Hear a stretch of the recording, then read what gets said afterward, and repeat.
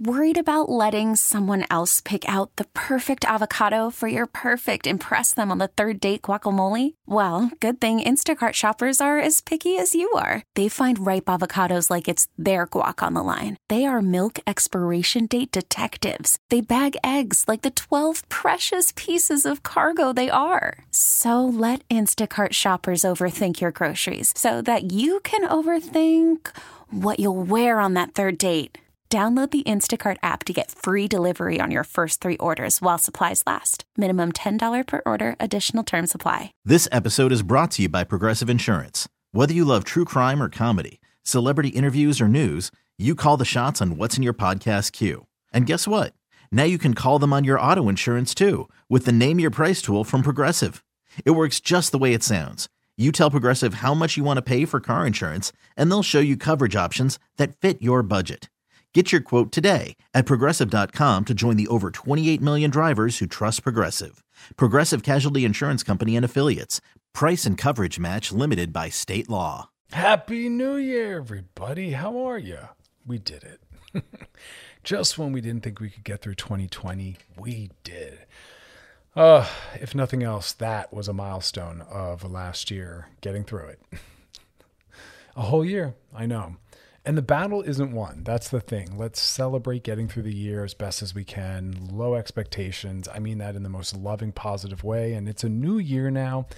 And we're going to kind of reorient our thinking. Why? Well, the vaccines, crack-a-lack and they're going, they're doing their thing, but we still have a lot of time before the wider population has access to that. So again, we got to just remember we're in a pandemic. I know it's not the first thing we want to hear entering the new year, but we have to be reminded of that. So we're still social distancing, wearing our masks, but we're also looking back at the year that we just had. Now, those that have, are familiar with my work know I'm not a big fan of the New Year's resolutions, but I do like the idea of us always using newness, right? Moving away from something, whether it's a relationship or a job or a friendship or our past year, and looking at who we were. I think that's what's meaningful. I think that's what can be beneficial in leaving something.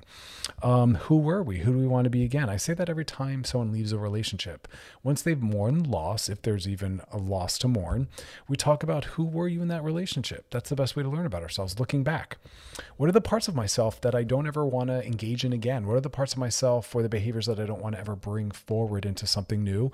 And then the inverse. What are the parts of myself that I'm proud of? What did I learn about myself that I absolutely want to take forward into a new relationship? Well, we can do that with the year as well. Last year was hard for a lot of us, dealing with employment stress, financial stress, health stress. People are working from home. Children are going to school from home. There's a lot happening. We're losing loved ones, right? Watching death, the numbers of deaths rise. But who were we last year? Right? We talked a lot about self-care versus coping mechanisms. Self-care are the things that we engaged in that made us feel better, nourished. Coping mechanisms are, hey, anything we engage in, positive or negative, that helped us really get through. What coping mechanisms do we want to leave behind? Which ones do we want to take forward? Do we need to drink less or not drink at all? Do we want to maybe have more movement brought into our lives? What did we learn about ourselves? So take some time and really look at last year and look at the positives and the negatives, what you learned about yourself, both good and bad, and kind of really set a plan. That's mental health, knowing what you're working on. I know someone is working on themselves when they can tell you what it is they're working on. If someone says, yeah, I'm working on myself, and you're like, great, what does that mean? What are you monitoring? What are you tracking? What are you engaging in? If they have no answer, then they're not working on themselves, right? So we want to just use last year to say, what are the coping mechanisms I want to leave behind? What are the newfound hobbies that I want to continue to engage in, right? Or bring forward into the new year and really solidify them into my life. That's how we kind of use that in that positive way. Because we're reminding ourselves, just like we say, a bad moment doesn't need to be a bad day. A bad day doesn't need to be a bad week. Last year, maybe not being the best doesn't mean it has to bring itself into the new year, right? We get to really kind of reorient that and change that. What are the relationships we want to leave? What are the relationships we want to renew? That's something that was really meaningful for me personally last year, is reconnecting with people that I've been thinking about, that I've missed, or going deeper into certain relationships, especially the ones that I didn't tend to have enough time for. And that's something I'm taking into the new year, making more time for joy and pleasure and also socialization. I definitely let last year and even the year before, I let work and COVID, understandably the COVID part, but I let some of my multiple job responsibilities, because I have a lot of different factors in my career, kind of take precedence over some of my social relationships. And I want to reorient that. Also, just using the concepts of joy and meaning, right? That's happiness. Happiness is about centering our lives as best as we can, to the extent that we can, in all the different things that give us joy and meaning. That's where happiness comes from. It's a byproduct of that. So we don't actually seek happiness directly, right? It's very fleeting when we do that. It can be us biting into something delicious, going on a trip, but happiness in a more sustainable, ubiquitous way, ever present, kind of woven in everything, is about, again, centering our lives with centering our lives with purpose and meaning, right? Looking at our week or our work day and saying, did that feel like I did something meaningful there? Am I utilizing the parts of myself that are most important? Because that's part of the happiness scales, is work that's full of meaning. And if your job doesn't have that, you find that elsewhere, but also utilizing what they call your signature strengths, the parts of you that are most meaningful, whether it's your athleticism or your intellectualism, or maybe even it's your erotic capital, it's your body, it's your beauty, it's your sexuality. All those things are appropriate things to build a career upon. But most importantly is using the strengths that mean the most to you and using them towards something that makes you feel like you did something of meaning and value, you know? So that's kind of what I hope for us in the new year. More of that. And we'll continue to talk about that on Loveline. I mean, that's what I'm here for. I'll constantly remind you what to be oriented towards, thinking about. But again, just kind of take some time right now and say, again, looking back at last year, what do I want to leave behind? And what maybe do I want to take forward? And for some of you, you might say, I want to stay where I'm at. I want to continue to kind of drop the bar, go easy on myself, not have big expectations. And that's fine too. Sometimes that is the most radical, revolutionary thing, is saying, I'm content. I like where I'm at. I want more of that. Not everything has to be these big, profound changes, right? Those other little things matter a lot.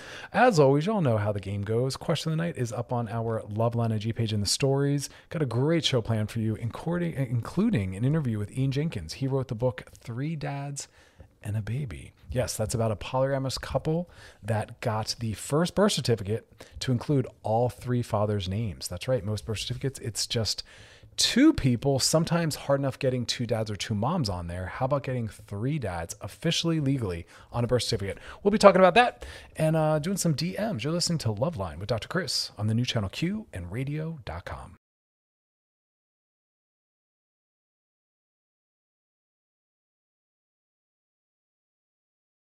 All right, we're back, and it's a new year, so we want to start it off with some positivity and some inspiration.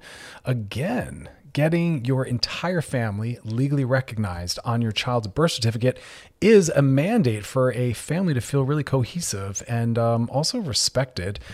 But what happens when you're in a polyamorous relationship and there are 3 fathers? We're going to be interviewing Ian Jenkins about his new book, 3 Dads and a Baby. Ian Jenkins, how are you? Welcome to the show. I'm doing great. Thanks for having me.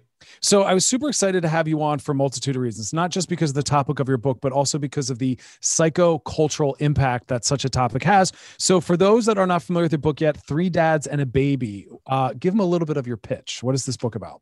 Yeah, sure. So I have a partner going on 18 years now, and we had a third join us going on 8 years now. And we started a family. And that's not entirely unusual. There's lots of polyamorous families out there that have kids from previous relationships or that developed during that relationship. But we were the first to get a birth certificate that recognizes all of us as legal parents at the child's birth. So we're the first poly family to be legal parents of a new child. First off, congratulations. Here at Loveline, we love normalizing all the diverse creative ways that love, gender, sexuality can exist. And what I'm thankful for is not both that you've created that precedent, but also writing the book, because I work with a lot of individuals that are poly themselves, considering opening up. And one of the first things they worry about is, will they be taken seriously as a unit in a family? So what I think is really profound, first, congratulations. Anyone that can be in a relationship for 17 years is phenomenal. So well done on that end. Your third partner, Jeremy, has been with the two of you for 8 years. So just talk a little bit about that. What was it like being in a non-traditional relationship in terms of friends and family members' responses? Well, I had some introduction to this because when I was growing up as a gay kid, I thought that I might never be able to have a normal relationship because I didn't know if I'd ever be able to be out or to celebrate Christmas with my family, with my partner present. And the world has changed a tremendous lot. And so it was a little similar introducing everyone to us being polyamorous and not just gay, but really not that different. And we're actually pretty boring people. So everyone was like, oh, okay, another nice person in the home. And that was about it. So families were pretty welcoming. Jeremy comes from a very conservative religious background. And so his parents had a little bit more adjustment to do, but now everyone is completely on board. And of course, nothing pleases parents more than having grandchildren. So that's the ticket. That's right. That's all they care about. I like you using the word boring because I think some people misinterpret polyamory, open relationships, throuples, all the diverse creative ways that we can be in relationships as being about sex or hypersexuality, when in fact it's about love, care, commitment, trust, right? Pretty much. We're a very ordinary home when people come over and spend time with us or have dinner in the pre-COVID era. That's mostly, I think, what relationships are, is trying to figure out what to watch on TV and what you're going to have for dinner. And we do that. There's just one more person in the house. So he's the tiebreaker. We all need a tiebreaker. That's actually something to that. So when two people are, if they have any kind of minor argument, you can have a he said, she said, or a he said, or a she said, she said. But when there's three of you, sometimes people are like, Alan and Jeremy will sit me down and say, Ian, you're wrong about this one. And it makes it a little bit easier. I just have to say, well, okay. Yeah. And I'm always trying to talk more just about the health of children in a gay relationship. The studies show that they not only do well, they do better in some markers of mental health. They do better with empathy, communication skills, acceptance of diversity. And so, being in a gay relationship, children thrive. Talk a little bit about the impact a throuple could have on a child thus far. You have two children. Yeah, we do. So 3.5 and 1.5 now. We thought a lot about that because we wanted to parent with intention and make sure that our children had the best possible experience. We thought about whether they would be judged or teased for having three parents. And we made sure we were in a place where they would be welcomed too. And so far, everyone has just been fantastically enthusiastic about it. There is a lot of research on this subject, but it's very hard to get an accurate picture because the people that tend to present themselves for research are predominantly white, and they live in, liberal areas. They tend to be highly educated. And so they're not really representative of, the whole of America. But among those children, research shows that they thrive as well, and that they are more open to different family types, as one would imagine. And they tend to have better communication skills because, when there's three parents around, there's more communicating to do. So we all have practice. Yeah, more love, more support, also more financial support, which is great. And I have a lot of, not a lot, but I have a few therapist friends that are in polyamorous relationships, and they're starting to put books out there. They tend to have a little bit more of a clinical slant. Your book, though, tell us about that specifically. It's more memoir driven, correct? Yeah, we wanted to basically tell our story of love and the love that we developed for these children and the different adventures and challenges we had to have our family.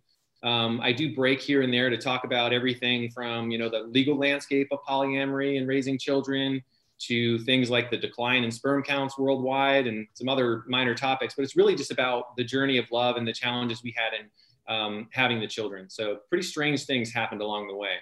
I bet. And also one of the things I've learned in doing sex therapy is that whether someone's in a monogamous relationship, an open relationship, poly, that there's a lot we can learn from the skills that are required to pull off a successful open or polyamorous relationship. I'm often folding that in to more traditional relationships. What are some of the things you would learned in being in a poly relationship? Yeah, you mean about like communication and yeah. Well, I do think that it actually is really nice to have that third person that is the tiebreaker, like we talked about, because it encourages all of us to sort of say, I'm not just going to take my position. I'm going to listen to the other people that are here, because if there is a 2-to-1 kind of situation about some issue, whether that's parenting or the decision the family has to make, it teaches us to be open to more input, more feedback. And I think that's great. And then it just teaches us to be more communicative, just to really make the effort to sit down with someone and say, these are the issues. Let's talk about this. What are your feelings? Make sure everyone feels heard, because there's just a lot of more literal triangulation that has to occur for everyone to be comfortable with anything that happens going forward.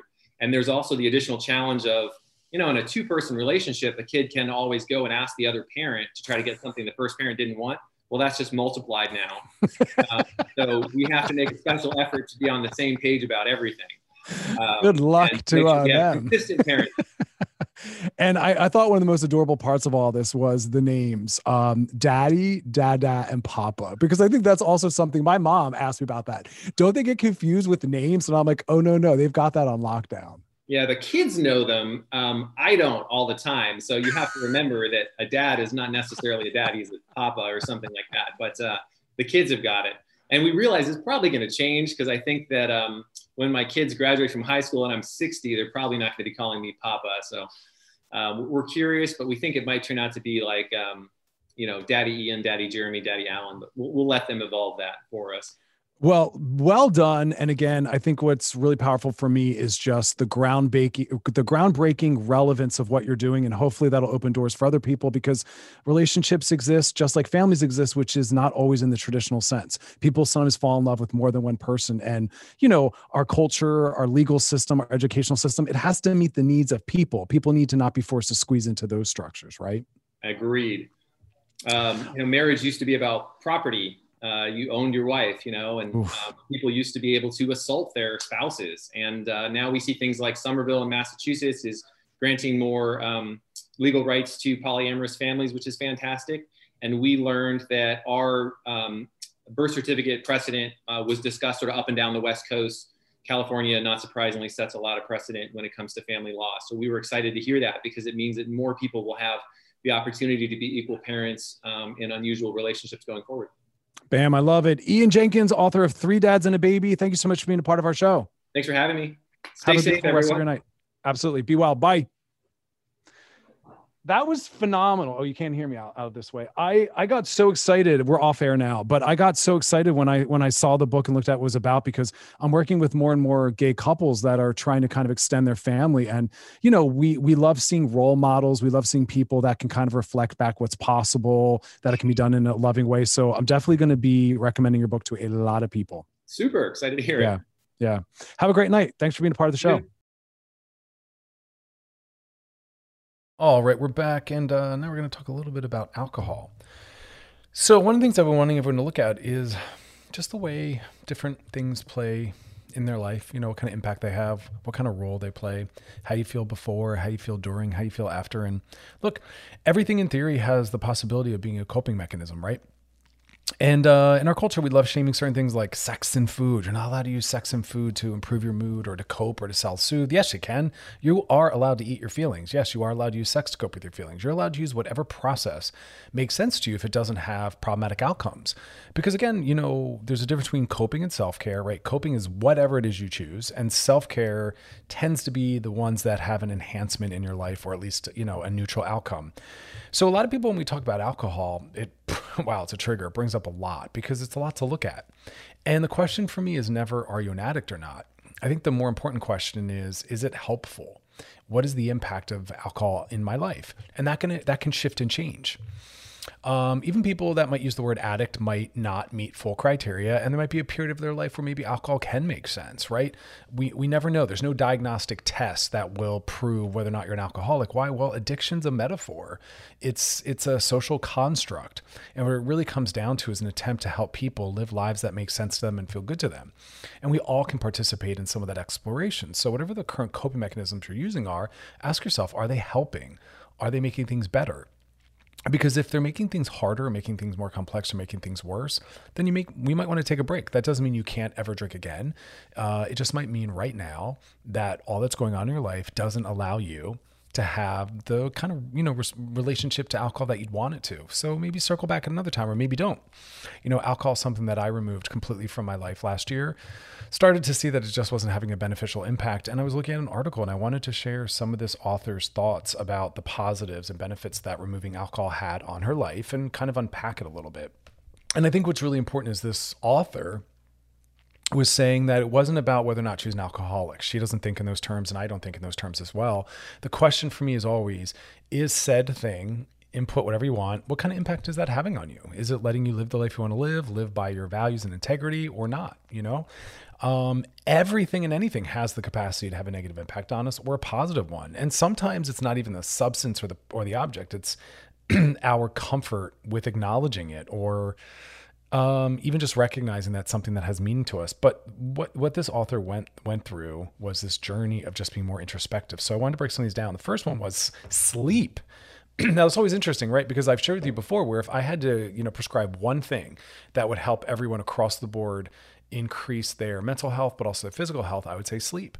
It's the one foundational thing upon which we can't really achieve or work on all the other things we need to do if that need isn't met. So sleep is imperative.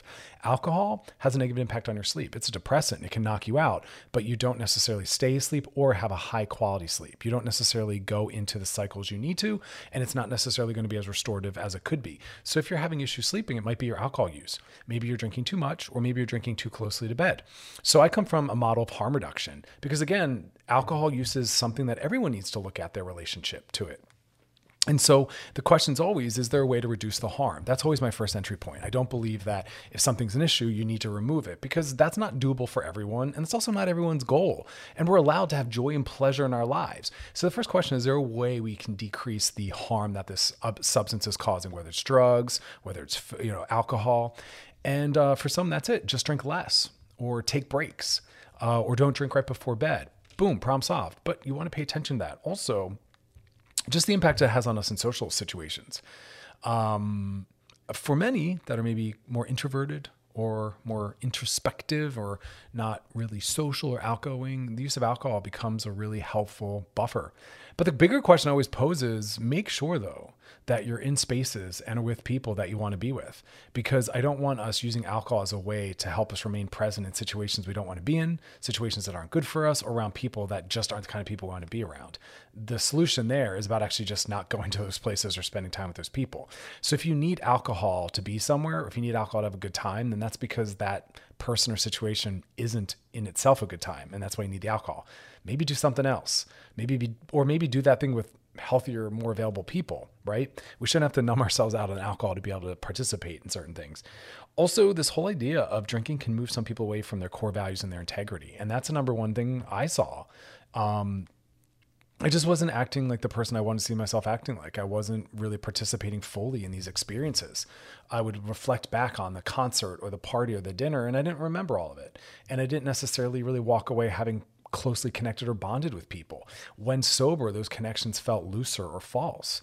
It wasn't much I could look back to and kind of take with me. And so it created like a fragility in whatever experience or relationship I was having or relating to in those moments. It wasn't honest. And that, to me, I'd prefer authenticity always. I'd rather be present somewhere, sloppy, awkward, but yet be my full total self, than to have a false representation always. And then also finally, not making it about whether or not you're an alcoholic, and not making it about other people's opinions on it. Not everyone will be happy to hear that you've given up alcohol because you're someone they loved drinking with, or because you'll now go to bed earlier, or you won't be interested in going to bars. I no longer go to bars. It's not an environment that I enjoy. The value systems that are most meaningful to me don't tend to apply there. I go to bed early. I'm more of a morning person. And so it really reoriented my entire social life. But the meaningful, important people were still there, and we still do things. We just do different things.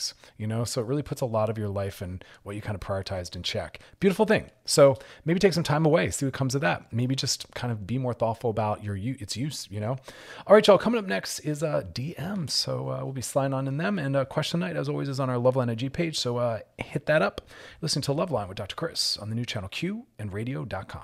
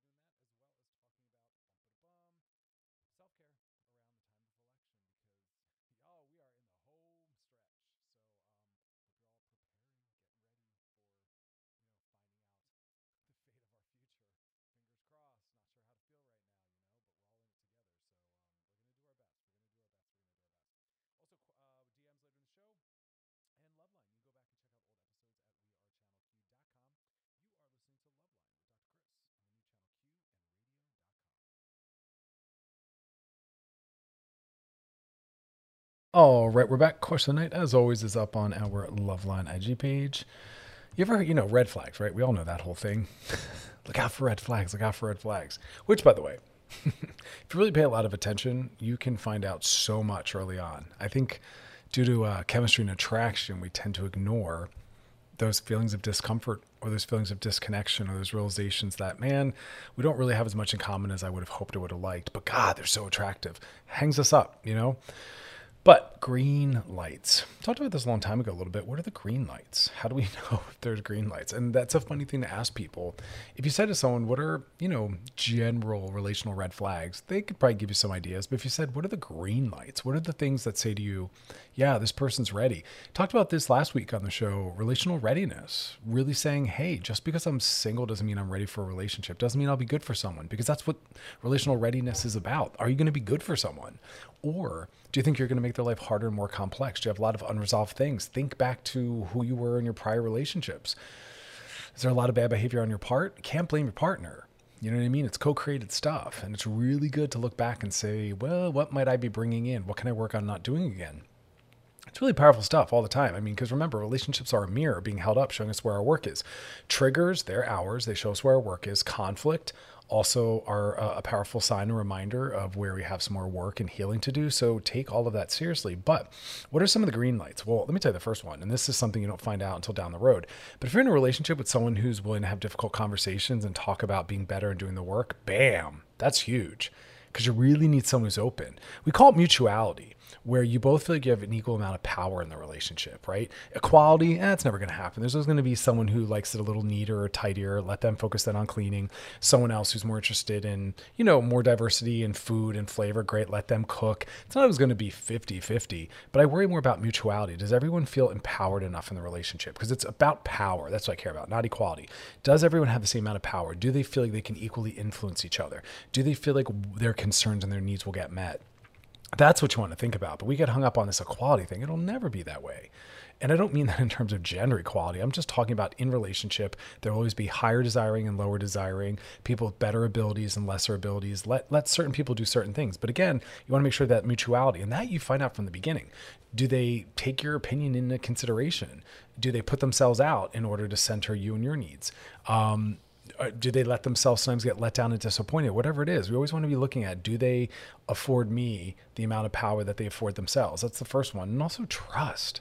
A lot of the questions I answer, I assume that the trust is there, because if not, you go right to that. If you don't trust them or they don't trust you, you don't have a relationship yet. I really believe a relationship only exists within trust. You might still be relating to them. You might still have a label like husband, wife, boyfriend, or girlfriend. But if you don't trust, then you're not in a relationship. Why? Because you're not going to be able to be fully present. You're not going to be able to show up fully as yourself.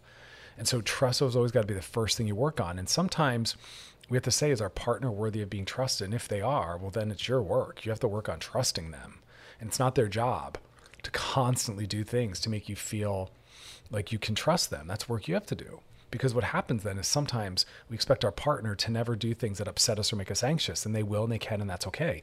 Again, it's okay to do things that makes your partner a little anxious or disappointed, as long as it's done in service of something that's within your integrity, right? Where sometimes you'll have to say, and this was really powerful for me. I was engaged for a couple years, and I'm plant-based and vegan, and I won't put my money towards animal products.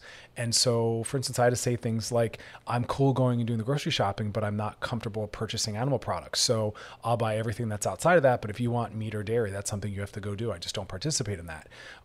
That's within my integrity, my spirituality, my feminism, and all that. And so that's a non-negotiable. And if that's let someone down because it makes things more complicated, I'm okay with that. And they have to be okay with that. You know what I mean? It's okay to let people down. That's a real bummer. I've also said I only eat at vegan restaurants, and so that's got to be something that's, willing to be accommodated, right?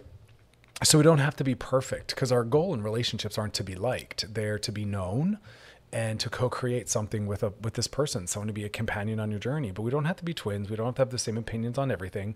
We have to have the same levels of integrity, right? We talked about ethical compatibility.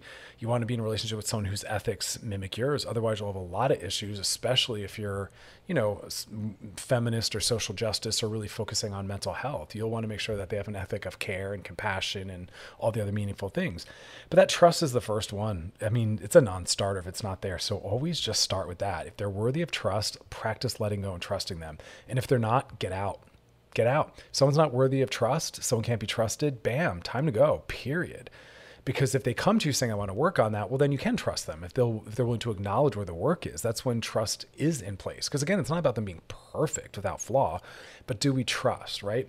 So always start with that one. And then the following one kind of ties into that. It's about safety. Do I feel safe with them? And I don't mean physical safety. It's emotionally safe. Do I feel like they'll honor and care when I'm wounded? Because remember, it's not always about intention, it's about impact as well. Whether or not you intended to hurt someone, if you do, you take responsibility and accountability for that. And that's where safety is built, that they'll do the transformative repair, whatever's needed in order to do that. And then finally, boundaries. Boundaries are something that are best assessed once a boundary's been set, because everyone might have different boundaries around what they think is acceptable. And that kind of more falls under like ethical compatibility. But if you set a boundary, what they do in relationship to that boundary lets you know if they have good boundaries, because part of having good boundaries is how you interact with others. But you have to set one first to be able to assess that. You can't assume they have the same ones you have, because I know mine are very different than a lot of people's, right? So those are some of the emotional, red flags we want to pay attention to in a relationship. We'll constantly be circling back and talking about it. It's a really important topic. But coming up next, we're going to talk about emotional self-care in relationship to the election. Tons of that we're going to be talking about. Listen to Love Line with Dr. Chris on the new channel Q and radio.com. All right, we're back, and I wanted to reflect back on something that came up last week. Last week's one of the shows, one of the DMs was someone essentially reaching out, asking for permission. They wanted me to essentially support them and advocate for them, give them permission to pass on going to someone's baby shower. And it really made me realize that we have to talk more about boundaries and emotional self-care, right? Because the physical self-care, a lot of people understand. But when we talk about what that would look like in terms of psychology or emotionality, like what does emotional or psychological self-care look like? It winds up being about boundaries and limits. And those are really hard for us to set, because we have these things in our culture that we think come before all else. And as I was saying, is like someone's, if it's your birthday, that is your priority. If it's your wedding, that is your priority. If you are having a child, that is your priority. Now, I don't mean that those that love us and participate in our lives, that it's not important to them. But just because something's a priority to you doesn't mean that that should be, or somehow becomes more meaningful than what might be going on for someone else, right? And the whole question came up where the person said, listen, right now we're in the pandemic, so I don't feel safe going to an event that has 30 people. So that's number one. I feel pressure to attend something that doesn't feel safe to me, the baby shower. Number two, they then want me to also spend money I don't have to spend, and spend $150 on a COVID test, which makes sense, but I can't afford that. So now they're wanting me to come to an event that feels unsafe and then spend money I don't have in order to attend this thing that I don't even want to go to, that they're making me go to. And it just gets so complex. And I was saying in my answer that we're in a time where people are having difficulty defending them, protecting their health. So I want to just start by saying you don't have to go anywhere that doesn't feel safe. And it is okay to disappoint or let other people down. You don't have to go to a work event. You don't have to go to a birthday party. You don't have to go to a wedding. You don't have to go to a holiday event. You don't have to go to a bridal shower or baby shower if it feels unsafe to you, which, by the way, it should to everyone. We're in a pandemic. We shouldn't be going to these things. These things should be rescheduled or canceled. Now is not the time to try to find a way to make those things happen. And people are doing it anyway. And it's dangerous because masks aren't 100%.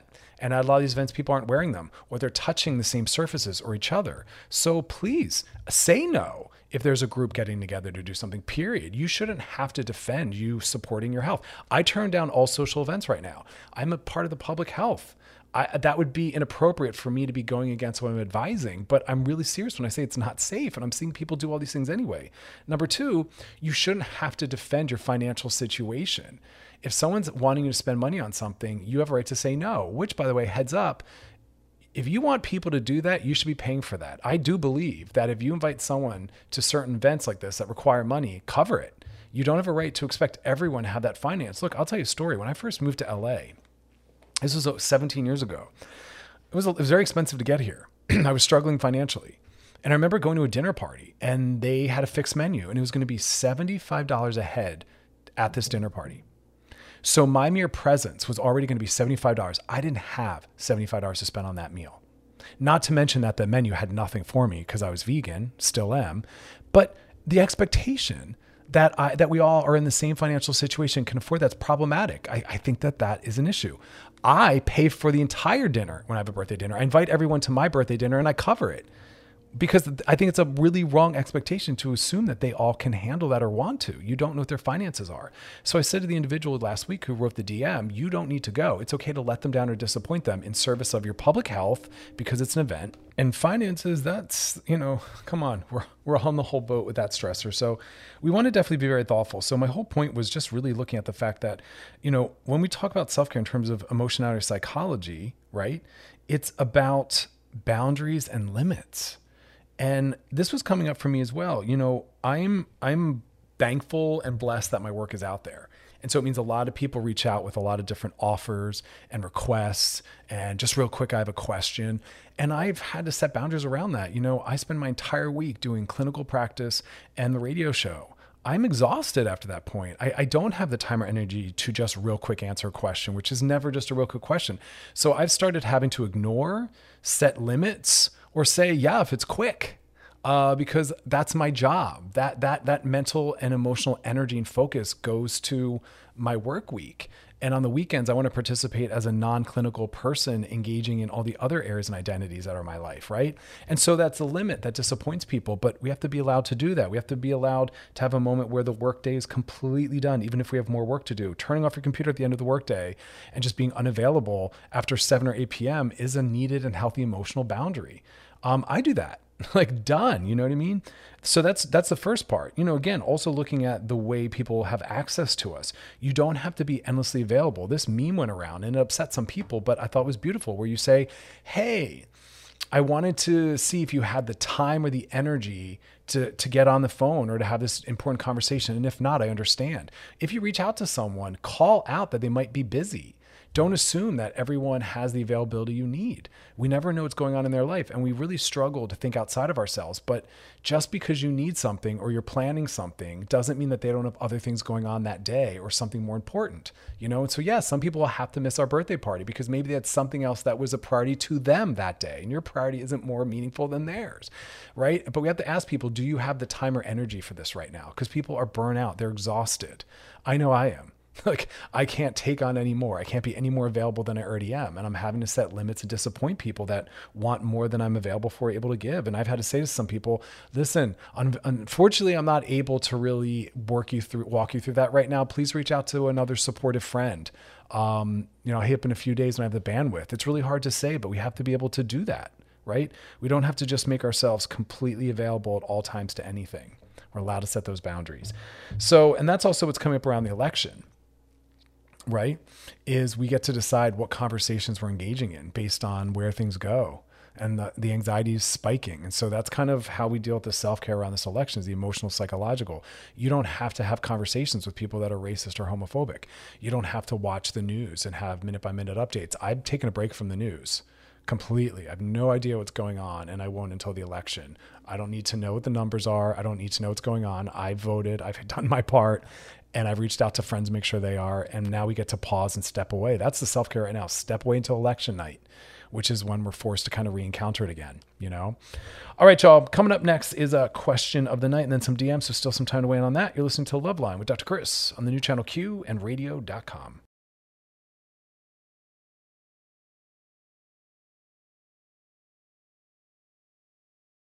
All right. It's time for question of the night. All right.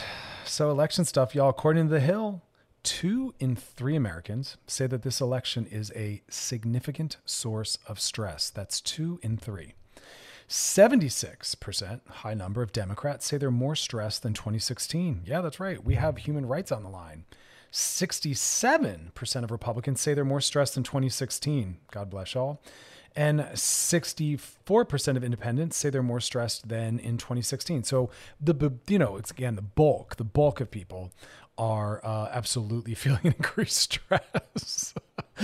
I mean, it's unparalleled, right? Like, has there ever been a time in our lifetime, not in mine, where an election had so much weight on it? It's truly something. It's truly, truly something. So anyway, we're all in that. 77% of adults said that the future of the nation was a source of stress, which was up from 66% last year.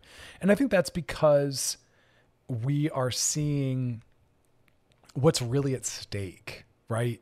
It's clearer than it's ever been. The Black Lives Matter movement was just so needed and so beautiful and so powerful to remind some people that Black Lives mattered. Heartbreaking that that even ever needs to be said, continues to need to be reminded to some people. And so, yeah, 70%, 77, almost 80% of adults said the future of the nation's a source of stress. It needs to be. Amy, who's just voted in, she wants to roll back gay rights. She wants to be part of taking away, abortion as part of healthcare, which it's very much a part of healthcare, mental health care. It is a healthcare issue. It's a human right. So yeah, gays are worried about the ability to still continue to get married. We still have states that allow conversion therapy. The future of the nation should be a stressor. Donald Trump is a racist and a bigot, and he's the leader of the country. It's really made a lot of people afraid of nationalism. I've never in my life heard so many people so threatened when they see an American flag, because to them it represents Trump's America. I'm the same way. I'm embarrassed to be an American. I've really lost faith in being a part of this country because of who we elected and all the damage that this person's done. And so it's very understandable. 71% of adults said that this is the lowest point in our nation's history that I can remember. And that's compared to only a half, 50% who said that in 2019. But I agree. 71%, lowest point in our nation's history. I agree. It's so embarrassing. I'm in a relationship with someone in Canada, and I'm constantly shaking my head going, I don't even know how to explain to you, living in one of the best countries in the world, Canada, which I love, our issues with automatic weapons and rifles and our gun laws, those are really ridiculous, right? The fact that, like I'm saying, people's human rights are actually being debated and on the line. They're literally, Canada's looking down at us. We're the armpit of North America to them. Like, what are you guys doing? And I'm like, I don't know. I literally don't know how to explain this to you. You know what I mean? Like, the values that arise out of what's going on right now are really disheartening. So 87% of students, 87, so about 90% of students said that this election was more stressful than any exam they could take. Again, rooted in whether or not individuals will have their rights. That's what that stress is mostly driven by. Fear of violence, fear of having their rights taken away. It's horrifying. According to the Harris, 46% of adults said that they will be eating junk food the night of the election to cope with the stress. Me too, babes. I'll be eating my feelings. Eat your feelings. Get that food ready. Whatever you can use to take the sharp edges down or distract or check out for a few minutes or put a smile on your face is what we're going to be doing. Election night's going to be a funky night. 42% said they'll be ordering pizza and staying in. God bless it. I'm working all night. I'm there for my clients that have scheduled those special sessions to try to really process what's going on. Same thing on Wednesday. But for those that are able to just check out and zone out, props. I'm sure there'll be some new cocktails named, 49% of people, almost half, said that they'd be drinking. Very understandable at a time like this, that we're turning to whatever we can that'll decrease our anxiety and make us better able to really be present to what's happening. It's really horrifying to some people. People wondering if, again, they'll have their healthcare, the ability to marry, their human rights valued. 26%, here's where I love the breakdown. So what is it that they'll be drinking, this 49%, you ask? Well, I've got the answer for you. 26 said they're going to the beer, which I've never been a beer person. I just don't get it. I just don't. 23% said wine. That was my jam. I was a white wine drinker. I don't drink anymore. But that was the jam. 15 are going for liquor. Kind of surprised by that. I thought more people would be like, it's going to be a night of shots, going for the liquor, pulling out the top shelf. I've earned it.